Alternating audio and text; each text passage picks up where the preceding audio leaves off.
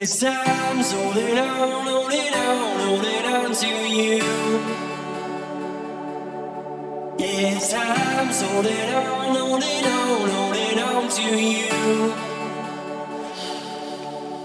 It's time, so hold it on, hold it on, hold it on to you.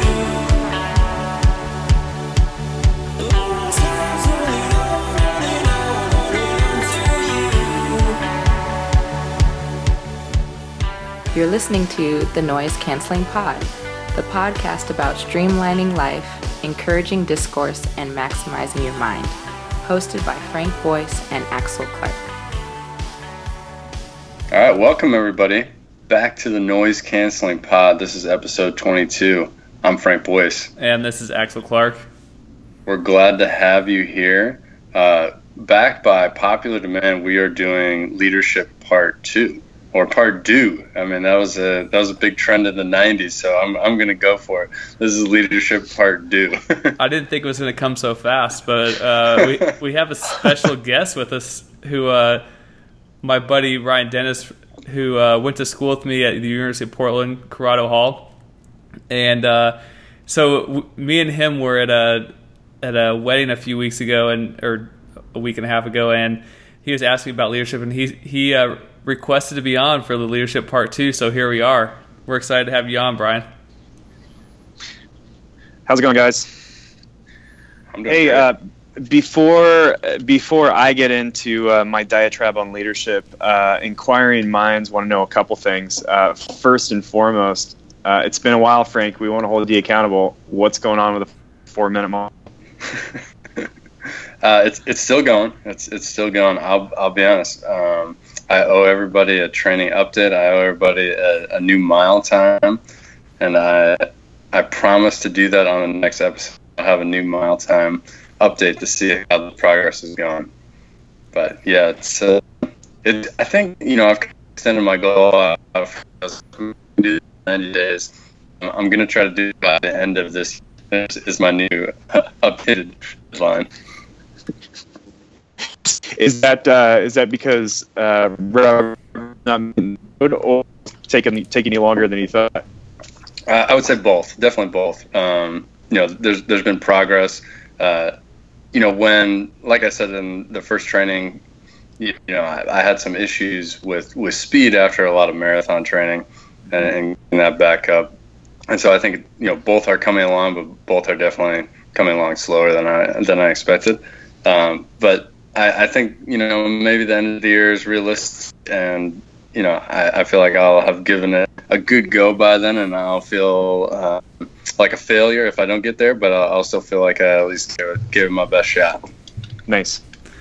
All right, so hey BD, so we're excited to have you on because me and Frank has some experience in industry, but at least for me, my experience is all in the military, and so we're happy to have you on to talk about.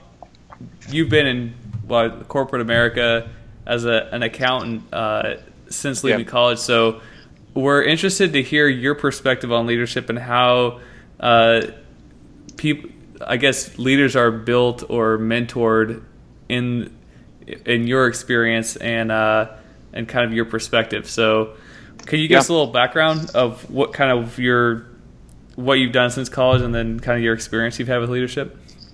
Yeah, so I came up through what's called one of the big four accounting firms, which was KPMG. I worked for them for about 8.5 years, and I was one of the people everyone loves to hate. I was an auditor for about 8.5 years. So I came up actually in a very, I guess I would say, similar hierarchical organization, maybe that you guys are similar or familiar with.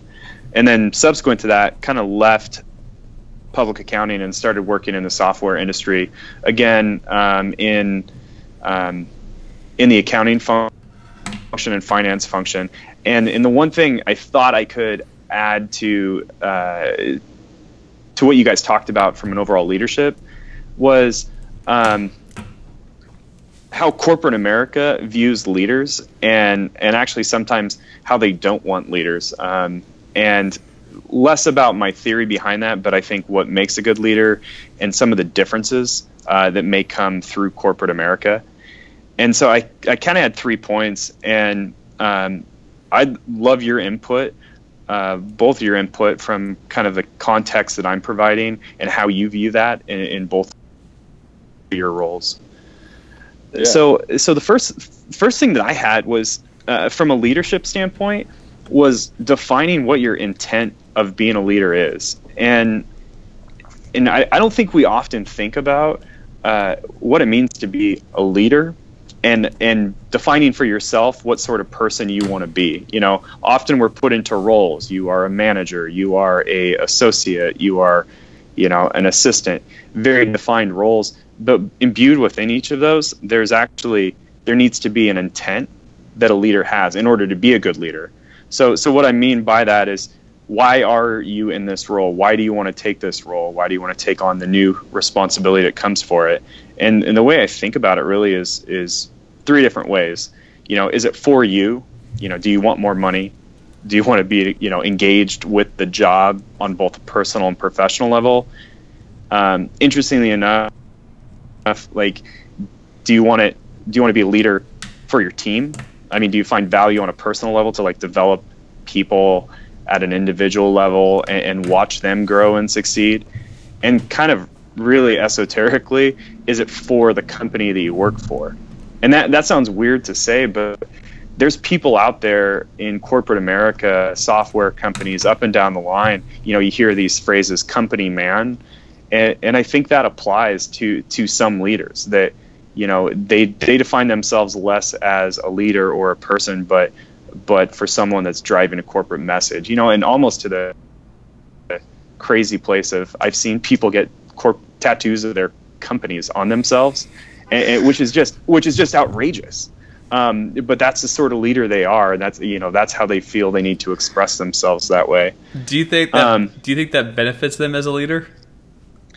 No, I think it serves to define them internally. And that's, I guess, what I'm going back to is having a clear understanding of what your intent is as a leader. If you are going to be a leader in the organization for the organization's sake, I think permanently marking yourself does that on a very surreal sort of way. And I guess why I say that the intent is the intent of your leadership, it's because what you should always go back to on a foundational level. Like no one ever says that, you know, I'm a leader. I want to be a leader for myself. And that's almost counterintuitive. But sometimes it's what motivates people. You know, think about people that get motivated to be a leader because they get paid more. And, you know, I'd be curious of your thoughts, you know, from both of your backgrounds. You know, you're not going to become a millionaire working in the military. So, you know, as I explained both of those 3 kind of intents, like, how would you think about those in context for your experiences? Axel? Well, so I would say, when you talked about people getting tattoos of their bosses, it's kind of interesting because, like, okay, in the military, there are people who get tattoos of their service. I wouldn't say of their like specific organization, but their grand organization, and there's a lot of discussion or kind of work that goes in, leaders put into to make everyone understand what the Air Force is about, what we're trying to do. And so that's one thing that kind of is valued. I mean, in a way, everyone, like, that's what is told to you is a value, like, within the Air Force. So that's one thing. I think definitely, like, from you're basically trained that if you take care of your people, like, the mission is going to happen. So I think that's kind of like the gold standard of leadership. But I would say that not just, you definitely see people doing things to chase rank. That's fairly common in the military. So looking out for themselves so that they can get promoted faster. So I think you definitely see all 3 of those.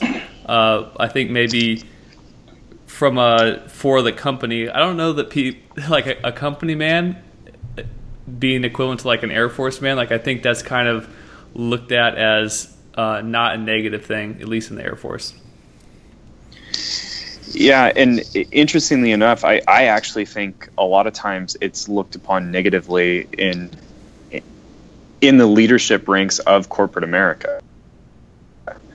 I think the selfless sacrifice that often comes with at the very high levels of being a leader, like a CEO and CFO, it's fantastic for the company, but inside the company as a leader, interesting enough, I don't think a lot of subordinates and people that report up to that guy that is, working 18 hours a day, and again, going back to what's the intent of the leadership? Like, is it for you? Is it for other people?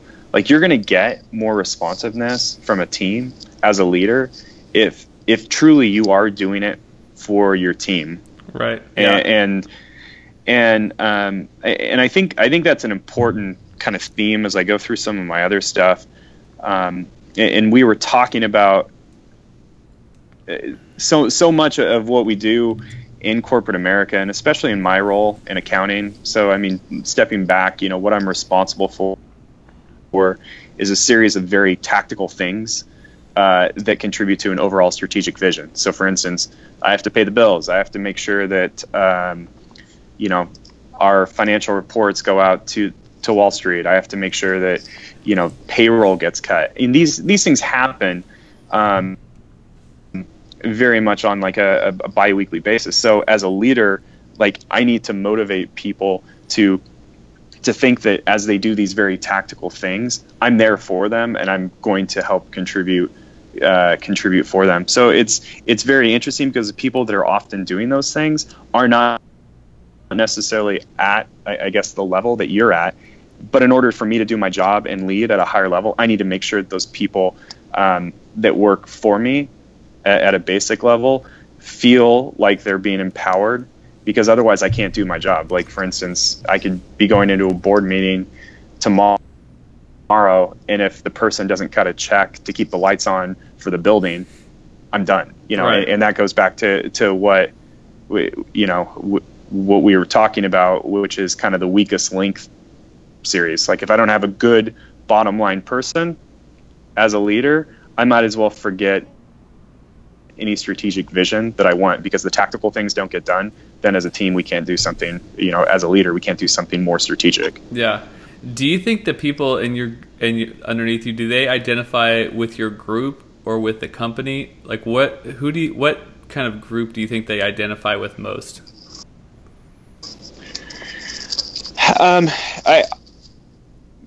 purpose, as a leader, I've always tried to focus as a group. I've always tried to have a shared vision for the group that I'm leading, mm-hmm. and not necessarily the company. Now, certainly the company's direction informs what we do, but I think as a leader, you will get a lot more input out of your team if you are focused on a set of team goals. And it's a lot easier to direct, manage, and lead a team that has a common set of goals for a group that still, broad brushes, fits inside of the strategic direction of the company. And I do that, I guess, in my position, I do that because it imbues a sense of loyalty without undermining the overall direction of the company. Mm-hmm. And I think that's a lot easier and a lot more, you get a lot more motivation out of your team. Yeah. So when I was deployed, I found that it was easier to, like, as a group, our job was to handle the contracts on the base, but as like an overall entity, our Air Force base was to provide support to different operations in the Middle East.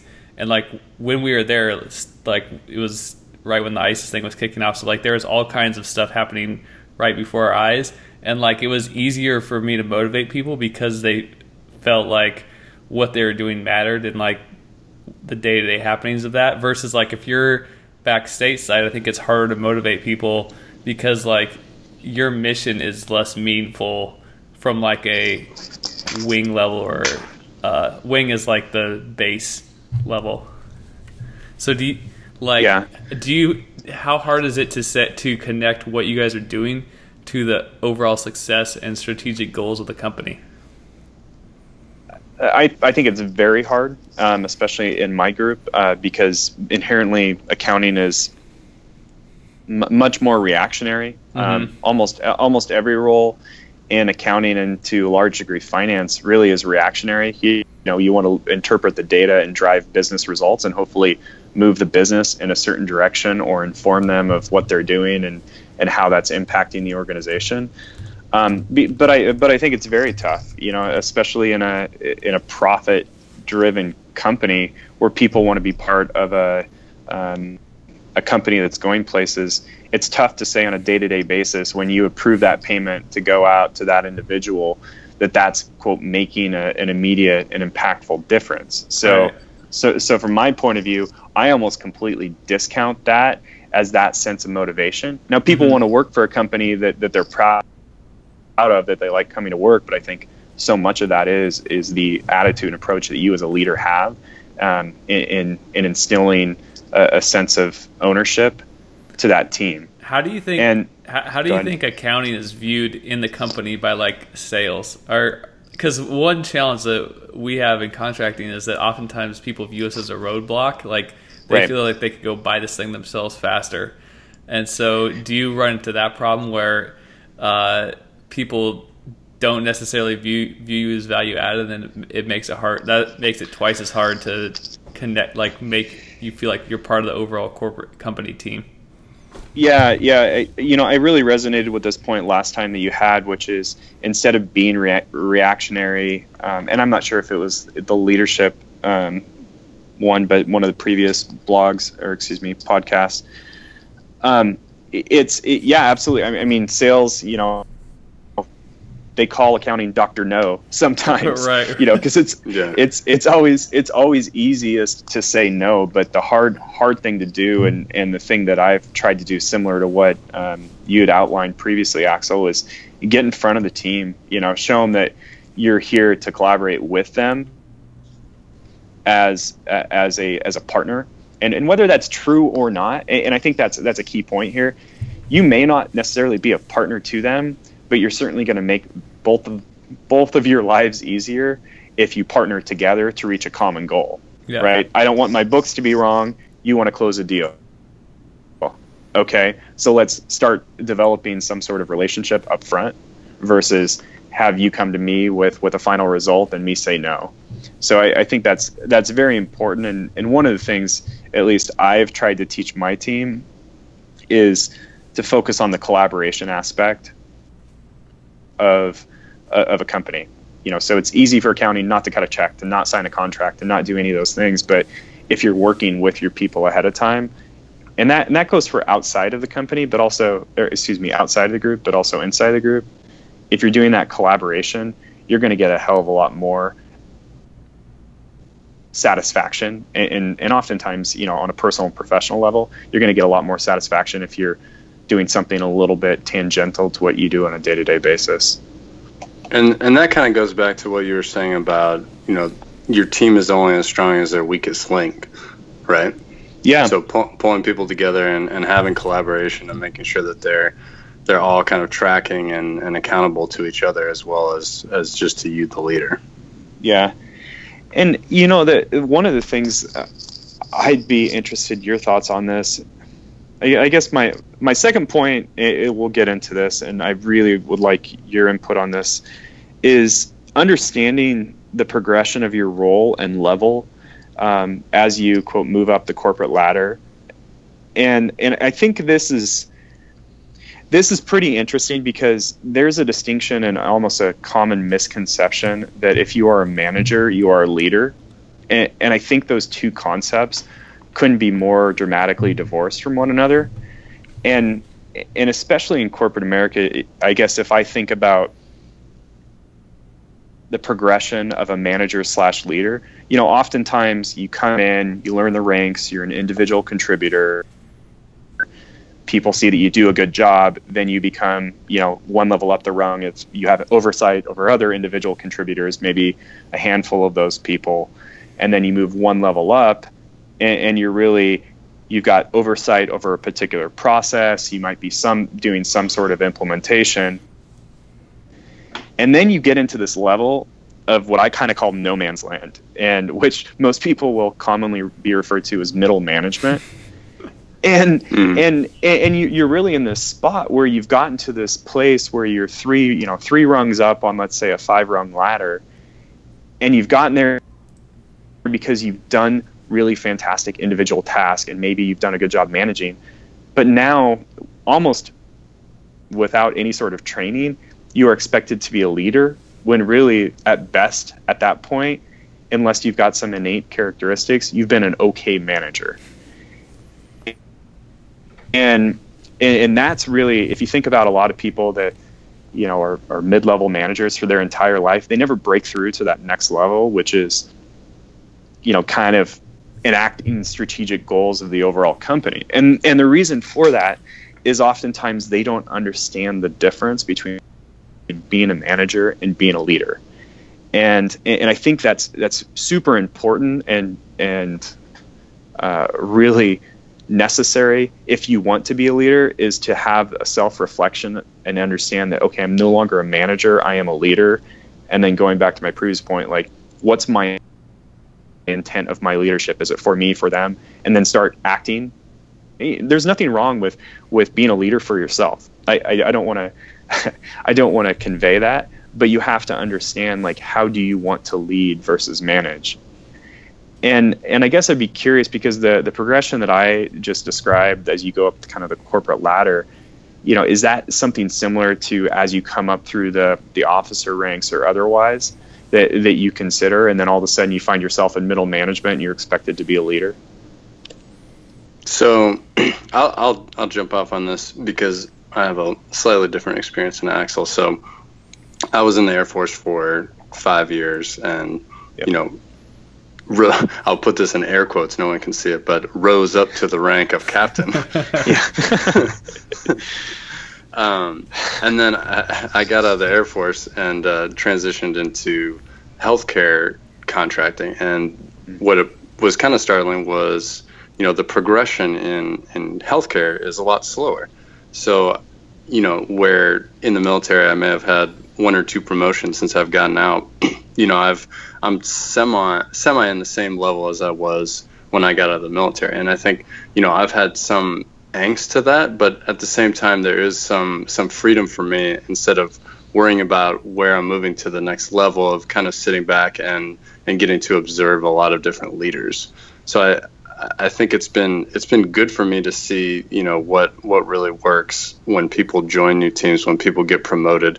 And, one thing that really stands out when you're talking about those 3 levels of motivation is, a really good leader will clearly express all 3 of those to their direct subordinates. They'll say, if you're going to become a leader yourself, like, you need to understand what your own personal motivation is. You need to understand where your motivation is for the team in general or our company, and then, kind of go from there. But they're going to be really good at not just looking at this linear, how can we pull the team together, but, how can I build these people into what the company actually needs?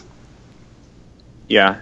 And I think that's super important, Frank, and it was kind of my next point, but understanding the context of the people on your team. And I learned this the hard way.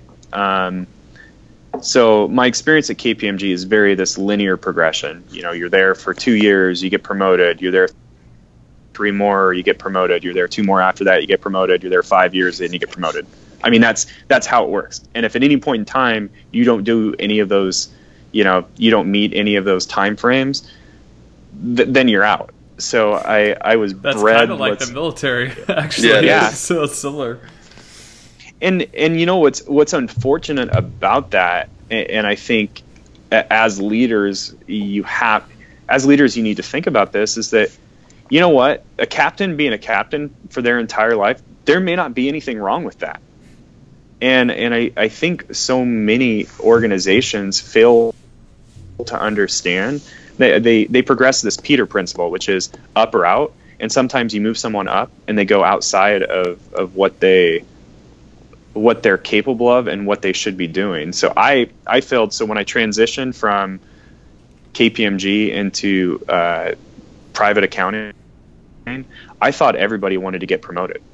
And frankly, I failed my first job when I first got out of public accounting, because I was constantly trying to motivate people by, what's next? What are you doing? How do you want to progress? And I failed to understand that someone may just want to show up from 9 to 5 and they could do a damn good job and they can be in that role for the next 20 years. And how do you, as a leader, how do you interact in the context of what that person's motivations are? And I think leaders need to understand that sometimes you need to motivate the weakest link, but you need to motivate that weakest link. And then just because this is what you want from progression and otherwise isn't what other people want. And it seems intuitive, but God, I failed massively the first time I led a team outside of public accounting. Well, I think you need those people that are the steady performers that are going to do the tasks that maybe aren't as exciting, and they're just going to go do the repetitive work, because like your star performer, they're going to get bored with jobs like that. So I think it's important to realize that like there's definitely a place for people that are the steady contributors, and you need all types of people on your team. Yeah, that's very true. And I absolutely think it's true. And I think you as a leader need to decide what sort of group you want. I've seen people in corporate America where they basically have these tiger teams where you've got 5 people that are all rock stars and you're running around putting out fires, and that's fun and interesting. But then you try to translate that into a more transactional group like I lead, and it just doesn't work. And that's, the people on your tiger team. Are you guys familiar with that phrase, or is that a? Yep. Yeah. Okay. The people on your tiger team aren't going to be the same people that, show up every day and do a damn fine job at a repetitive task. And that's fine, and that's really, I guess, the context of who you're leading and what the direction is. You need to push them. So the military is working on overhauling our personnel system, and that's one thing they're looking at is modifying the upper out system, because, well, for example, like you'll have a lot of pilots that they only want to fly, and they're outstanding pilots. And in the Army, there's a position called a warrant officer, and that person is kind of like in between enlisted and officer, and they like do a lot of the flying, and that's all they do their whole career. They just fly, and like that's a position for people who just want to do that. Whereas in the Air Force, like at some point, if you're going to be a commander and a leader, and for those people that don't want to do that, they just want to fly, like it becomes a challenge. And to that point, I guess, why are they overhauling it? An overhaul to me, in its very definition, talks about stripping something down and building it back up, when what you just described, Axel, is incredibly intuitive, right? And maybe that's just through our experience, but I guess where I'm going with that is maybe as a leader, you just put a line in the sand and you move forward. And that's a stark difference. Like even me saying these things, I'm realizing, well, of course, you work for the U.S. government. That's a massive organization. And I work at a company of 600 people where I can make a decision that can ripple through the entire organization super quick. And I think that continues to go back maybe to my context of a leader, which is I would tell you, Axel, well, why don't you just do that? And you'd laugh at my face. Whereas, I could make a decision and say, okay, you don't want to go any farther. You're fantastic at that. Let's just do that. And then, what's next? Right. So that's really kind of the context argument of the context of your leadership. Yeah. And I mean, that comes down to understanding, your position, understanding your company and industry. And I think that's why so often, leadership guidebooks and leadership classes, they can really only go so far, because so much of that is that feet on the pavement actual experience in what you're doing, and sometimes failing, that actually is what informs you to become a good leader. Yeah, absolutely. And, it's, I think the failure that I highlighted before,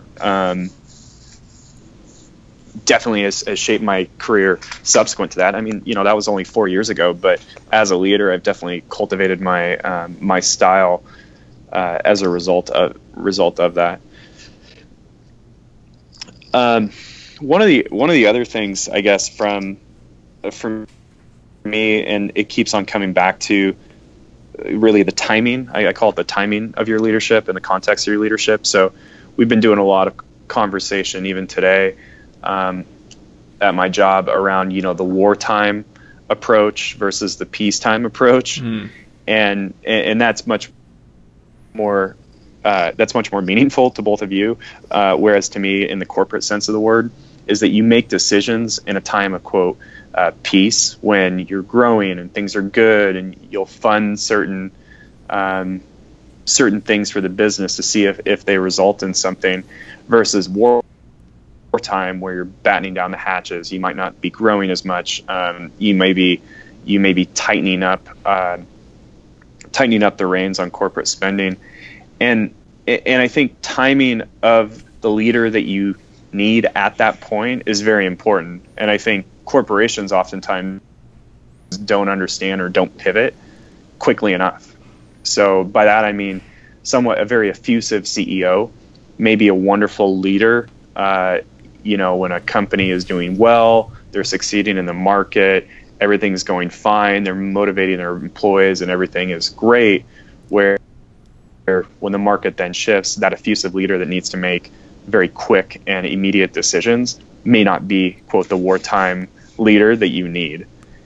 And and oftentimes, go ahead, X. Well, I was just going to say, I think the mark of a very effective leader is someone that can somewhat pivot, like change their leadership style based on the situation. But something as extreme as what you're talking about, I think you're right. It is almost impossible for a leader to go from one extreme to the other. So really, there's probably like a relatively small band of how you can change your leadership style based on the situation and the people working for you. And if it's not the right situation for your style, then you might be in trouble. Yeah, I mean, I think in trouble is one thing, and I think as a leader sometimes, especially in a corporate sense, you have to understand when you're not the right person for it. I think most leaders that we think of in the C-suite are there, and they've clawed and busted their ass to get to that point. And even when they know that the corporation has changed its tact and they can no longer be the peacetime leader and they need to be the wartime leader, they will hold on, and sometimes to their detriment, like you said, in trouble. But I think they're smart enough to get to their positions that they know that they might not be the right fit. But I've seen in my experience, people try to pivot from one to the other, and it hasn't been overly successful because they're trying to be effectively something they're not. Right. And I think a good leader will identify that and move on. Yeah, interesting. Well, and I think, back to your point of when you're talking about someone transitioning from one level to the next, it's kind of the same thing, right? Where they're, like Axel is saying, there's this band of almost like receptiveness within the employees where they're like, oh, who's this guy all of a sudden acting like he's the CEO? Like you need to stay somewhat within the same level of behavior as you've demonstrated in your previous position. And likewise, if you're this calm CEO, very level-handed, and all of a sudden start making erratic decisions, even if they're warranted based on the circumstance, it may not even be received well, and people will just be like, this guy's freaking out and losing his mind. So let me mine that point a little bit, Frank. So if even if it's the right decision, and an even-handed CEO then suddenly takes a more erratic approach, given let's say the market conditions of their company change, do you think that impacts? Do you think purely on that would impact the perception of their team or their company as who they are as a leader from a judgmental standpoint? Yeah, I mean, I think the psychological aspect is really important when like I said, going back to when someone gets like promoted from within a group and then is all of a sudden the manager of that peer group almost, where they need to be very careful in how they portray themselves, because those people are from within that group are going to project a lot of things onto that leader. And likewise, the expectations of a CEO and, what he said in the past and how he's built up the company, to all of a sudden kind of go back and say, well, we're doing all these things wrong, or we need to do all these things differently, is, it's either going to erode their trust or bring about fear or something within their own schema for what their CEO should be acting like. Some red flashing lights are going to be going, some warning lights are going to be going off in their head. Even if, like I said, even if it's the right choice and the right time to pivot, it's still going to be such a psychological shift for them that it's going to be hard for a lot of people to accept unless their mind is very similar to that CEO's.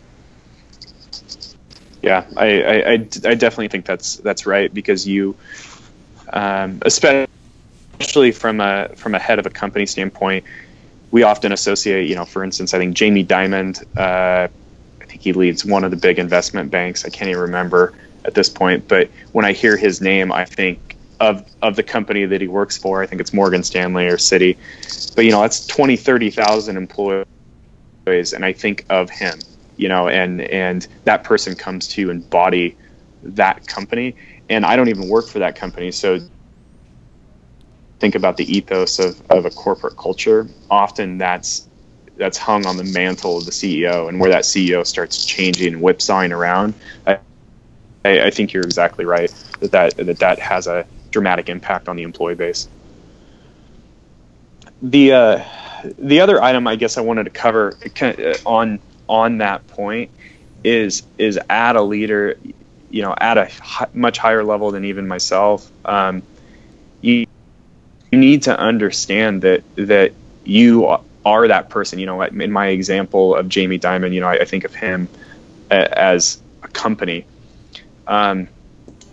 You are certainly the chief executive, or you are a leader in corporate America, but you become the company, like in the eyes of the employees. Like, they're not going to work. They'll go to work for a company, but they'll stay to work for a leader. And I think that's important, that you understand that, yes, the company defines the success, or the corporation is going to be defined as a success, but to most individuals that work at the company in disparate locations, you become the face of that. So, for instance, oftentimes, I talked about this, Axel, where, like, for instance, I lead a group, and I focus my group on objectives for the group, but they work at the company. Previously, my previous boss left, and it was less that we worked for the company that I work for now, and more that we worked for her. And I think that's important, and a lot of leaders forget about that. They think, well, they're coming to work for my company or otherwise. A lot of times they stay to work for you, and it becomes less relevant if you're shipping widgets, saving babies, making software, and more important that they feel like they're inspired to work for you, and you become your essence becomes the company as well.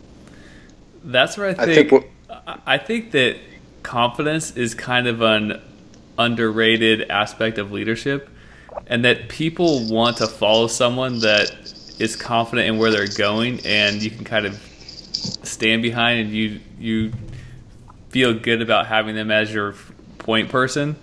And so I think trust and confidence along with trust, like, those are two very important things. And probably I've had it where I've had leaders that were working for me that were a little less confident, and that's something that's hard to instill in a person, because it's not like they're just making a decision not to be confident. You have to, they can want to be confident all they want, but really what they have to do is have little individual wins, and then that ultimately builds their confidence. But I think, to your point, to following a leader, in my opinion, having a leader that is confident in where the organization is going, that's very important.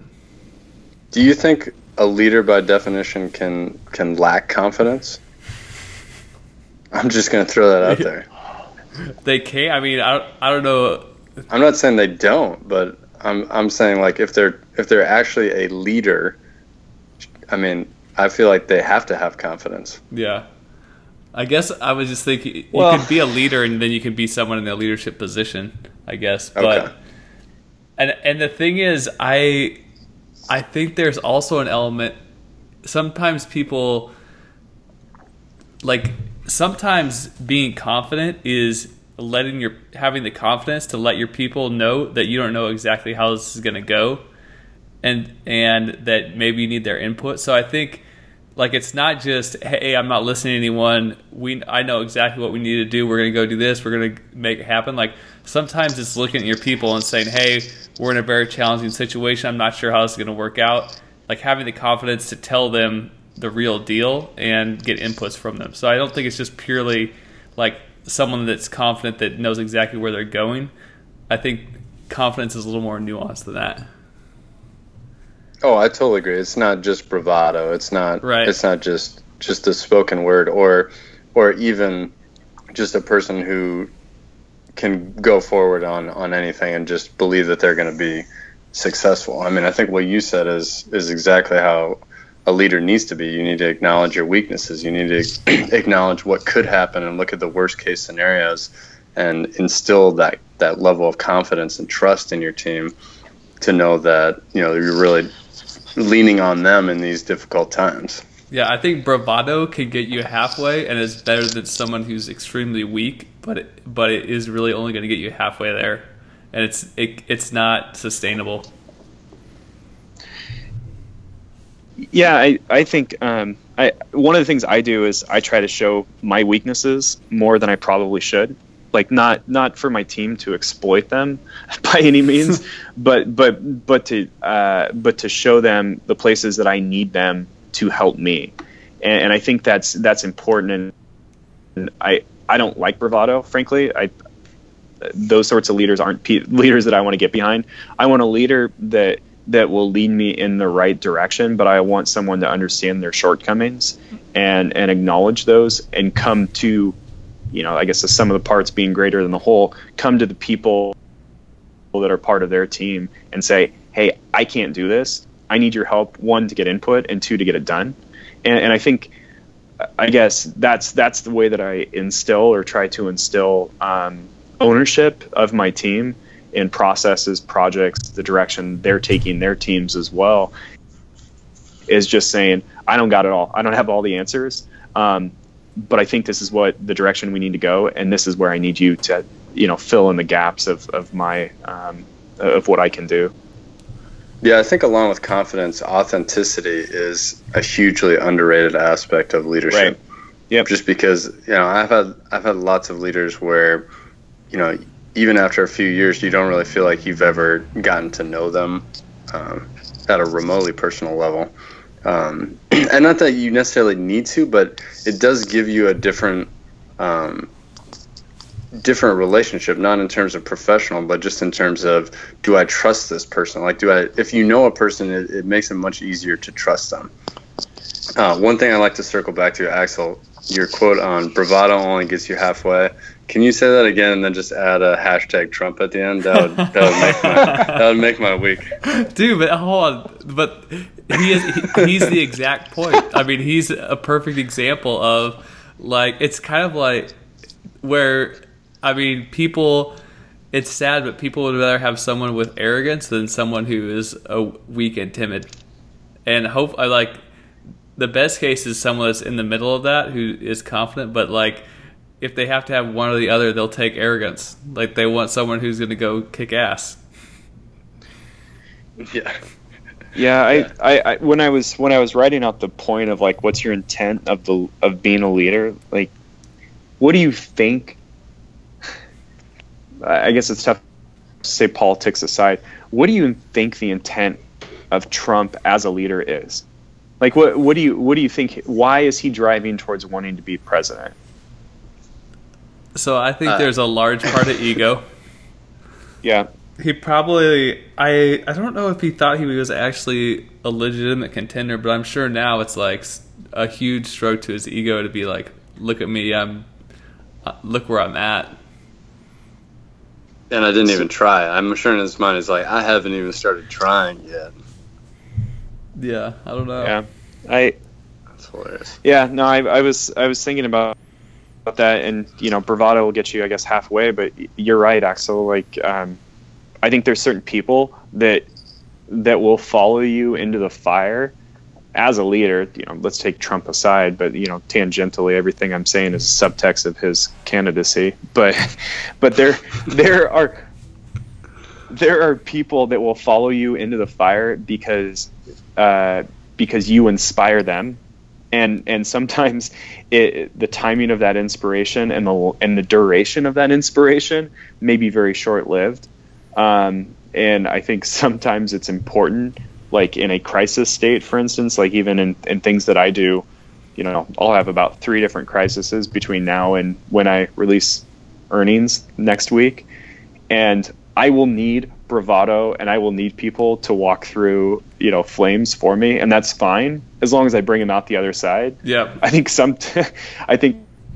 we're unfortunately in a situation currently where I don't think there's any other side that exists here that scares the hell out of me. So Well, so I think it's important to know what your people need, and the example that I use is, this is just what I saw. So, like Nick Saban as a football coach, when his team is up big, like he is just chewing everyone's ass because everyone's like letting down or whatever. But then if it's at the very end of the game and it's a close game and his team is tense, he is the most calm person on the field. So like in your situation, you're just describing, like if everyone is nervous about how it's going to go, like sometimes that's the time. Like a lot of times in leadership, you kind of almost need to do the exact opposite of what your people are feeling or what their tendency is, because that's what they need in that situation. Yeah. And understanding the immediate context. Like oftentimes we think a leader is these big strategic focus. Sometimes it just needs to be, what do we need to get done in the next 30 minutes, the next 4 hours, the next 8 hours, the next week, and understanding that that's the context that you need to be leading in right now for you and your team. And also, emotionally, as you allude to, Axel, like what sort of emotion or what does your team need right now? And I think the Saban example is a great one of that. Yeah, and I think back to just knowing yourself and knowing how you're going to lead is really important, especially in those tactical moments. Like if you just have the strategic mindset of, here's who I'm going to be as a leader, and you haven't really thought through what it's going to look like when those moments of crisis come up, you're most likely going to freeze or not respond in a way that's very productive. But if you really know who you're going to be across the board and know how, what's going to define you and why you want to be that type of leader, I think it's a lot easier to, A, respond with consistency, and B, be ready to act in a more decisive way. Definitely. So that rounds out all my notes as I've been thinking about this for you guys. I guess I want to diverge into a different topic if you guys want to take it a different way. Let's do it. We're all about indulging thought processes here. So please continue. I guess it does relate to politics because I've been fortunately or unfortunately watching both conventions a lot the past couple weeks. Hey, I just want to let you know that I love dipping my toes into politics. But I think there's a couple. You love dipping your toes into politics. What does that even mean? I don't know. It basically means I generally don't try to stay away from politics. Oh, I thought you meant you like to be completely uninformed and then dabble with an opinion. That's probably exactly what I meant. But I guess less about the politics and more about the context of what we've seen over the past 2 weeks, and I want to take what's happened to the Bernie supporters, where they've had a leader that they were fervently behind, that suddenly they have almost immediately disconnected themselves from, So they have a movement, let's call it, right, that was started by a leader. And I want to take that and bear with me here and compare that to Ted Cruz and his speech at the RNC, where he decided to effectively go against the leader, and what sort of personalities those are, and what sort of people those are, and what they're, I guess, trying to accomplish. So one, it's the Bernie movement, which is kind of this organism now, and how it's detached itself from its leader. And then two, you've got kind of this lone wolf that has decided to snub its nose at the team. And as you think about those, I guess, those instances, I try to bring it back to my own life and my own upbringing, I guess, of where I've seen that, where you've got a lone wolf, like, what's that person trying to accomplish? And have you guys ever seen that in your own life, where someone goes against everybody around them? And you know, kind of what's the outcome there? And I'm talking about a divorce from Ted Cruz. Let's not talk about him because he's crazy. I mean, I would say that's pretty rare. I mean, that's not. It takes a really strong personality to even kind of consider that. I'm trying to honestly think back of how many times someone has just so glaringly stood out against the norm. Not a lot comes to mind. I think it's a bold move that works very rarely, like not very often. It's probably not recommended, particularly if you're unlikable. So, I mean, really, it would have been. I really like this topic because it really would have been interesting to see, because Cruz is unlikable, so his move isn't going to, in my opinion, is not going to do anything in the future. But Bernie being very likable, like, he had the same opportunity to basically do something similar to Cruz, and he chose not to. It would have been interesting to see what would happen had he made a move like that. I think more the reality of it's the difference of the two movements, where one is very populist, and I'm referring to Bernie. You know, it's not a difficult message for the base to get fired up about. It's not ideas that are difficult to wrap your mind around or are difficult to implement well from their perspective, at least. And so it's really easy to whip people up in that, and they've done such a accomplished job in getting people whipped up that it's just going to keep continuing even without, you know, the head's been cut off, but the chicken will still be running around for quite some time, probably till the next election cycle. Whereas on the Cruz side, you know, it's really the opposite. You know, it's counterintuitive to Trump, or not counterintuitive, but countercultural to what Trump really is. I'm going to use air quotes, what his agenda that he's pushing. Yeah, I just found it so interesting on day one of the convention. You had people, I don't know if they were Cruz supporters or not, but people that didn't believe in the direction that the convention was eventually going to go, tried to start something, quell that, and then you have arguably the number 2 person in the entire process stand up there and probably say what a lot of them wanted, but no one followed him. You know, the organism didn't follow him as a leader, right? They didn't move away from what they were eventually going to do. Whereas on the flip side of it, you know, yes, we're talking about two starkly different ideologies, but you've got, I think, a fervency of both parties. And just to see them dramatically react in such different ways, I think is a testament to the type of leader. Like, one was just like, one very strongly went against the establishment on his own benefit, and the other went with the establishment almost to his detriment. And I don't know if Bernie Sanders will be a household name, if he'll be put in the pages of history along with the Ralph Naders of the world. But it's just very interesting to see how both of those two individuals as leaders reacted very differently, and their followers almost did the exact opposite thing. Right. And I don't know if that's a politics thing or a leadership.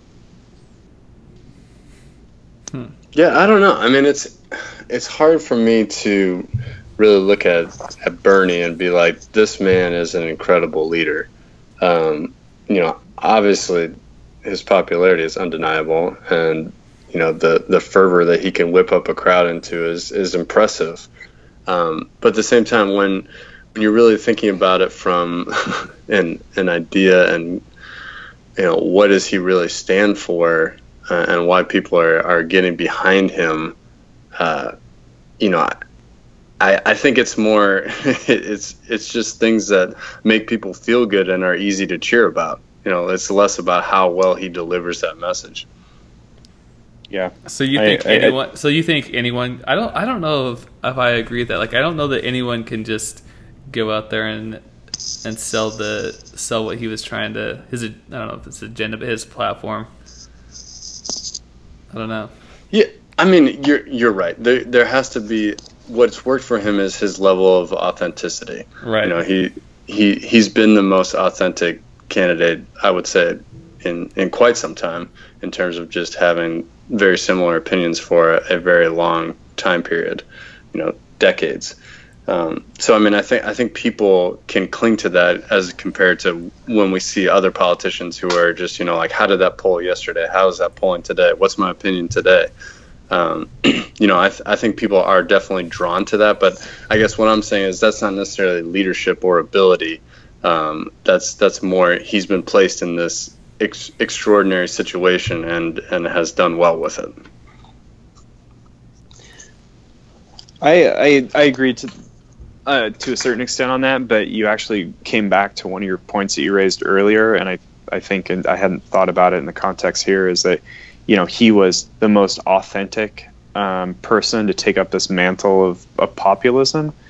And I think maybe I guess from a leadership standpoint, maybe his followers felt that he suddenly became inauthentic and in embracing Hillary Clinton.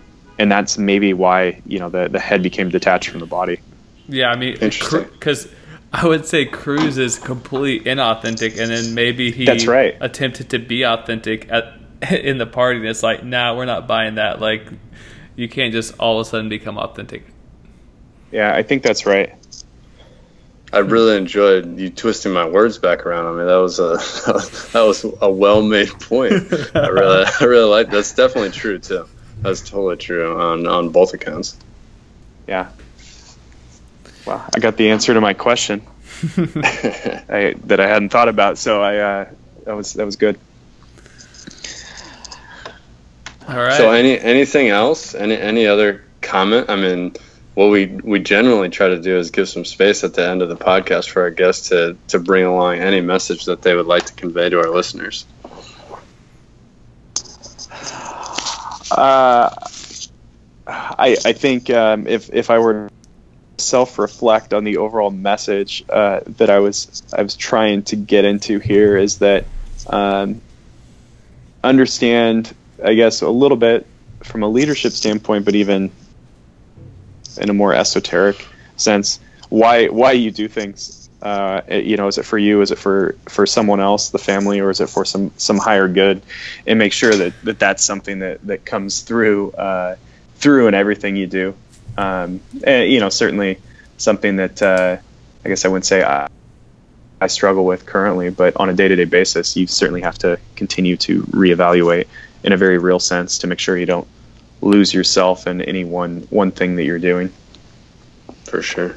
And I think that goes back to the authenticity thing that we have talked about on a number of occasions, that if you don't understand that, it's hard to be authentic. Agreed. Absolutely. Gentlemen, go ahead, Frank. I was going to say, well, with that concludes episode 22, Leadership Part 2. Axel, do you think we have a part 3 in us? Dude, there might be a part 3. I probably have a couple of other notes. I think there may be a part 3 in the works. So I'm going to say thanks so much for being here, Brian. It's been a pleasure. I really appreciate the points, and like I said, turning my words around. That was a great way to end the podcast. Yeah, I like your thoughtfulness. We're definitely going to have you back on for another topic. It was fun having you on here. Gentlemen, I appreciate the invite, and I look forward to future podcasts. And anytime you need a senior non-political correspondent, you let me know. Next time on, we'll have a full title for you. Yeah. I'm Frank Boyce. And this is Axel Clark. Go out there and be an authentic leader.